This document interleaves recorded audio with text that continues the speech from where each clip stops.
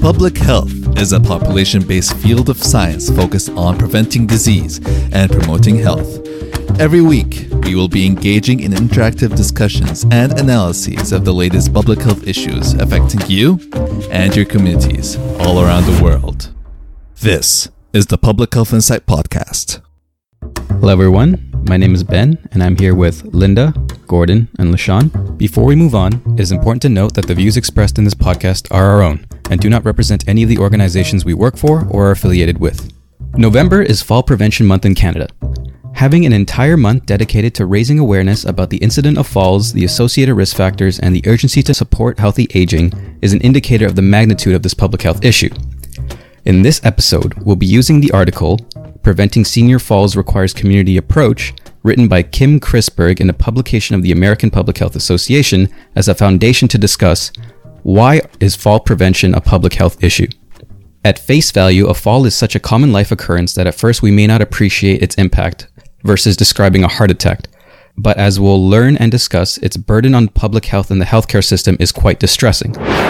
So let's begin our discussion by defining what a fall exactly is. All right, so according to the WHO, the definition of a fall is as follows. A fall is defined as an event which results in a person coming to rest inadvertently on the ground, floor, or other lower level. And fall-related injuries may be fatal or non-fatal, but most of the time, they're non-fatal. Yeah, and according to the International Classification of Disease, ICD, they define falls as injury resulting from falling, including falling on the same level, which includes something like falling on the sidewalk, falling from one level to another, which stairs are an example, and falling from an object such as, some furniture, whether it's wheelchair or couch or off the toilet. So what causes falls?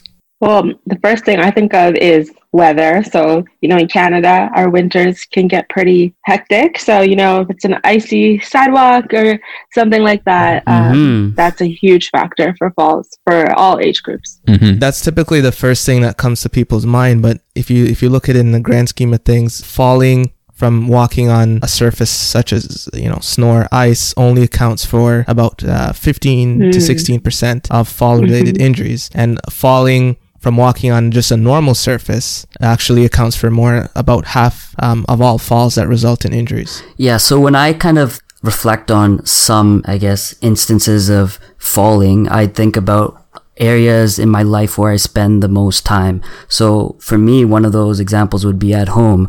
So what are the different, hurdles or objects in the house that contribute to fall? So can it be a carpet that doesn't have grip? Can it be in your washroom where there's wet spots that it could allow you to slip more easily? Getting into the bathtub, maybe slippery bathtub, maybe even you're wearing the socks and, the friction between the floor and the sock is not very strong. So you kind of fall and stuff like that. Yeah. And even just going back to that stairs example, you were talking about making sure you have handrails on your stairs or any other areas. Did you fall down? Have you ever fallen up the stairs? You ever fall up the stairs? Going up and I have. Honestly, when I saw that was one type of fall, I didn't really get it. How could you fall up but I guess you're going up the stairs and you fell. Try it, you kind of miss your step going up, so you kind of just it counts as a definition. No, makes sense. Yeah, that too. Imagine even wearing socks going up the stairs. You're running quickly up the stairs. Boom. You just fall down. Yeah. It happened to me a bunch of times. Yeah, exactly. But also one of the reasons someone can fall too, which is, let's give a more kid-friendly example. Kids are very curious, engage in, certain behaviors such as playing sport outside and doing all kinds of crazy stuff. So that's one of the common reasons as well that people can fall, is just engaging in physical activity. Right. Yeah, and I guess even going on off of that, if you're thinking of kids indoors as well, a lot of parents put up some child gates by the stairs so that children don't fall down. So that's another important thing. And my sister has done flicks off a chair and fallen as well, which was scary, but That's just what, when you take your eye off a kid for a minute, that's kind of what happens, right? So, Yeah, it's like they can tell that they're not being watched and they just start doing crazy stuff.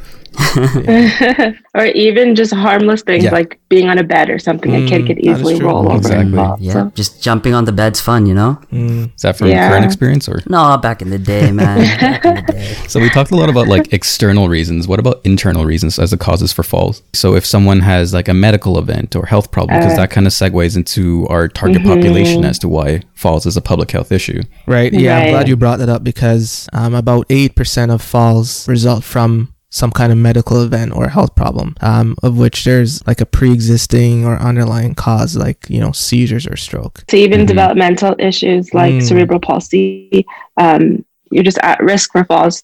And it's hard to mitigate that because it's not something like aging that caused it. It's just something that carries with you. So yeah, I guess other kind of internal factors would be if you have issues with maintaining your blood pressure or managing your blood pressure, dizziness, if you have a stroke or if you had a stroke in the past, and even like we talked about in our last episode, dementia.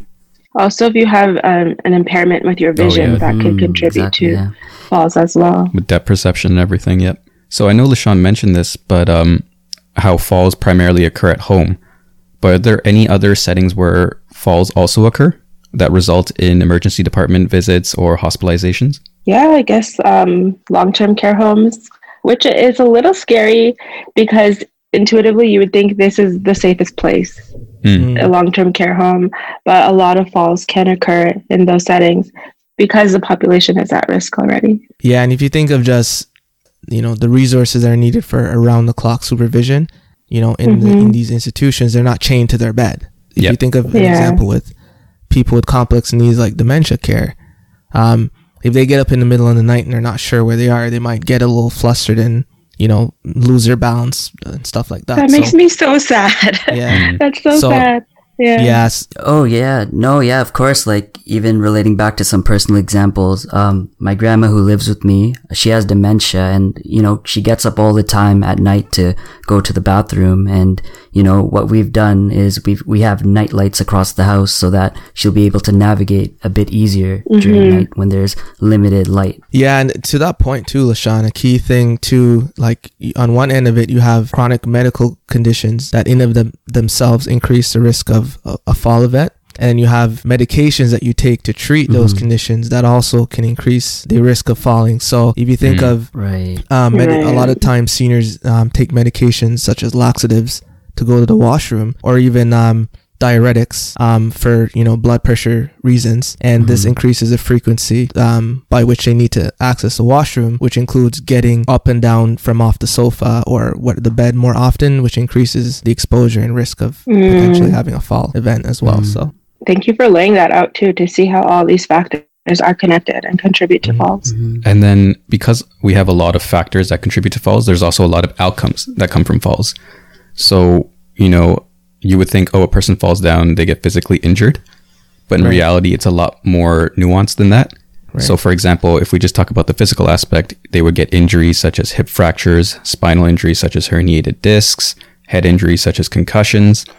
But in reality, there's more going along with the psychosocial aspect of falls. Yeah, so I think one thing from doing my research on falls in my work at the health unit, one of the things that came up is fear of falls. So when someone, and we're talking about in this case older adults, because children seem to have no fear, so it's that's something that doesn't deter them from engaging in future behavior. But seniors are actually pretty anxious about falling. So especially if they had a previous event of a fall. So this affects their willingness to want to go out and put themselves, you know, maybe they used to walk before the fall and they fell on the sidewalk and now they're a little bit scared that it happens again because of all the trauma associated with it. You know, they lose their independence essentially, and they lose the kind of their freedom if they experience a fall. Absolutely. And even to go off that again, like you're thinking about an individual who maybe has had a fall, and then they're more fearful to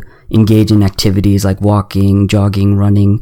But then again, that kind of is almost a negative feedback if you stop participating in exercise, because we know the importance of exercise and building muscle and maintaining muscle mass and balance. and how that's important in preventing falls as well. And I think the key piece here too is, so on one end of the spectrum, you can fall, get a little bruise or a scrape. Maybe you just have a scar on your skin and there's no kind of long lasting effects from it. And then if your falls are severe enough, you might need to go to the emergency department, and you might even need to be hospitalized. And we know that falls are the leading cause of injury related hospitalizations for older adults. So we can see like what Ben alluded to, falls is a very complex issue, and the set of outcomes are very diverse as well, ranging from kind of the less severe to more severe, and even a lot of cases people die from a fall. So that's very important.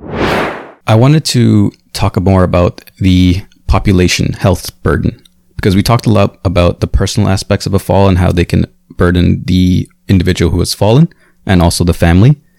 So falls are the second leading cause of unintentional injuries for deaths worldwide.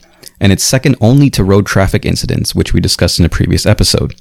So why hasn't this gotten more of a focus in the past? Yeah, I think this kind of ties back to the episodes we did on dementia, because it's seen as something that's a part of the natural aging process, where people lose muscle tone, they lose bone mass, they lose their balance, they become older and frailer. It's just like, it's expected that grandma's gonna fall, right? So there's less of a need or urgency to kind of look at it as something that's preventable. And that's kind of the reason why, for all the episodes we've been doing on injury prevention, we've stayed away from the word accident, because accidents suggest that something was kind of inevitable and not preventable, that the ice on the floor. So if we go back to even the ice on the floor, I give you a personal example. I had a very bad fall during our MPH program, where I was actually running to catch the bus to get to class, because our classes were mandatory, and I was running and it was icy everywhere because I missed the bus. So I had to run like 1 kilometer in 10 minutes on ice to catch the bus. And that's a recipe for disaster. So I was like running and I was turning a corner. There's an ice sheet there, and I just right? So was that preventable? Absolutely. Would it have meant that I missed the first part of class? Yes. But was it preventable if I didn't run?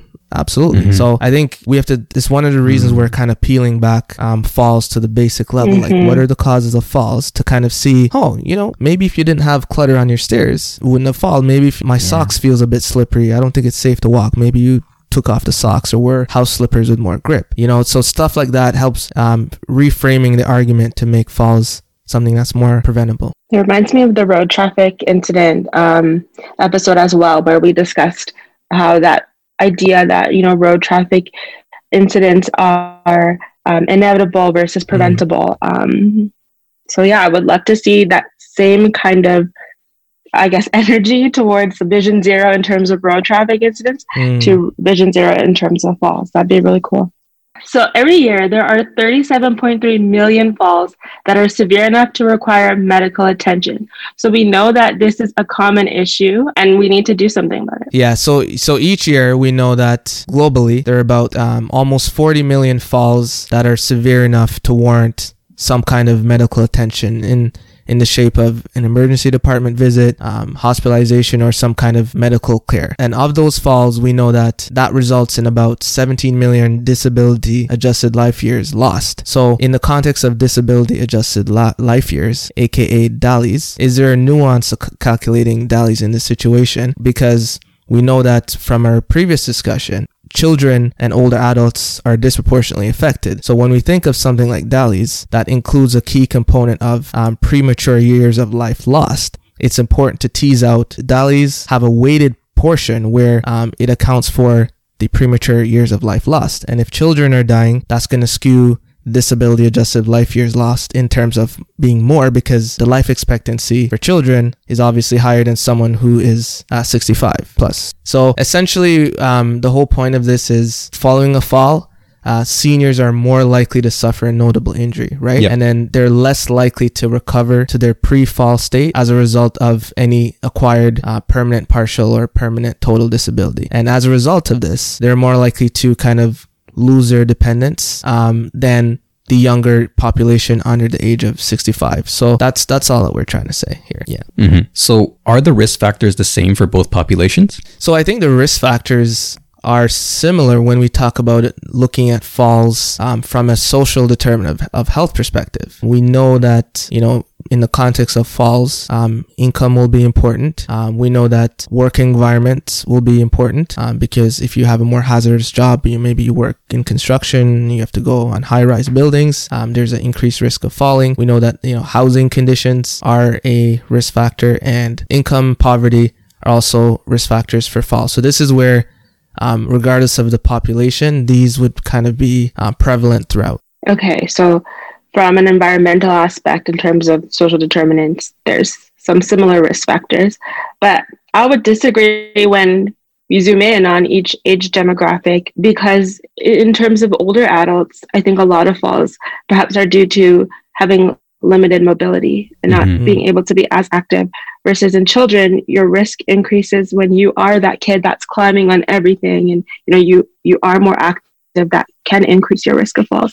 So I would say they have different risk factors for the age groups. Further to that, Linda, when you look at things like chronic conditions that are more related to aging, something like, like you mentioned mobility, but we can also throw cognition, vision, and hearing impairments to that. That's more likely to disproportionately affect older adults. And those are also risk factors for falling. So these suggests that there are both similarities and differences for the different groups that are affected by falls. Now, does gender play a factor at all? Based on some of the research that's out there, it's been shown that across all age groups and regions, both genders are at risk for falls. In some countries, however, it's been noted that males are more likely to die from a fall, whereas females suffer more from non-fatal falls. Yeah, that's interesting. I wonder what the reasons are behind that. I wonder if it has more to do with the occupational roles and gender roles, and also just the amount of risk. I mean, for example, males typically tend to be the ones doing more, for example, construction work. And if you have a fall there, your risk of death perhaps is higher, as opposed to if you're a female and you fall in your home. So that could influence it, but definitely would love to see the data on that. Yeah, it just kind of goes to show falls are complex. They affect everyone. And, there's data out there showing that a huge percent of falls don't even have a single cause. It's multifactorial. And I think that's a great segue into the way that different countries approach falls. So each year, an estimated roughly 500,000 people die from falls globally. And over 80% of those falls occur in low to middle income countries. And with the regions of the Western Pacific and the Southeast Asia accounting for 60% of these deaths. So why is there a difference in how countries view falls? And is that affecting the data that we're having? Because as we said, it's multifactorial, but we have some data suggesting that men are more likely to have fatal falls, some data that says maybe that might not be the case. So is there something that we can tease out here? We had a very great discussion in one of our previous episodes on dementia about the disproportionate burden in low and middle income countries.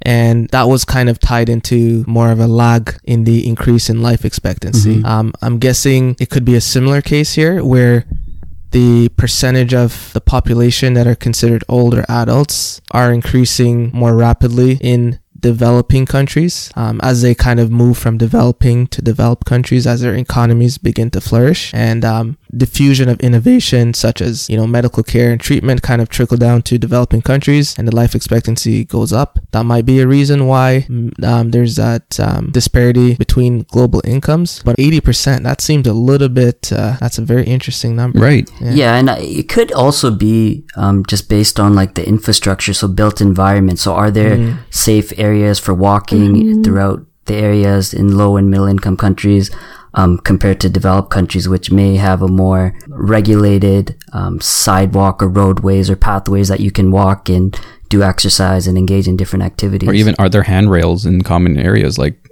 these are things that we take for granted, when in reality they're everywhere. And it kind of brings me back to the road traffic episode, where it's like, how come even though it's such a huge burden of death worldwide, how come it hasn't got its shine? Maybe it's because there are other pressing issues in low and middle income countries that, are prioritized ahead of looking at falls. Right. And if it's conceptualized as something that's inevitable, why would you spend limited resources to address it?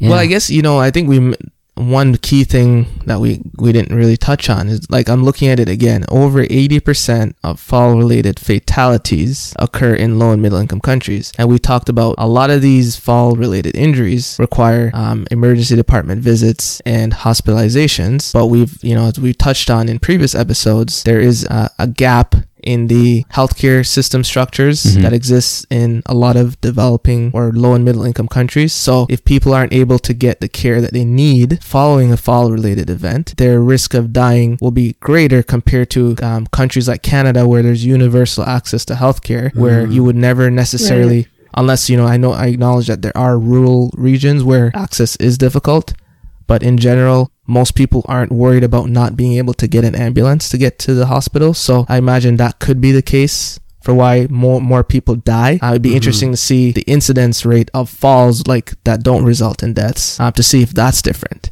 because that would tell us that it's more the care aspect that is kind of causing this disparity. Right. And even as we know, funds are usually reallocated to acute trauma care.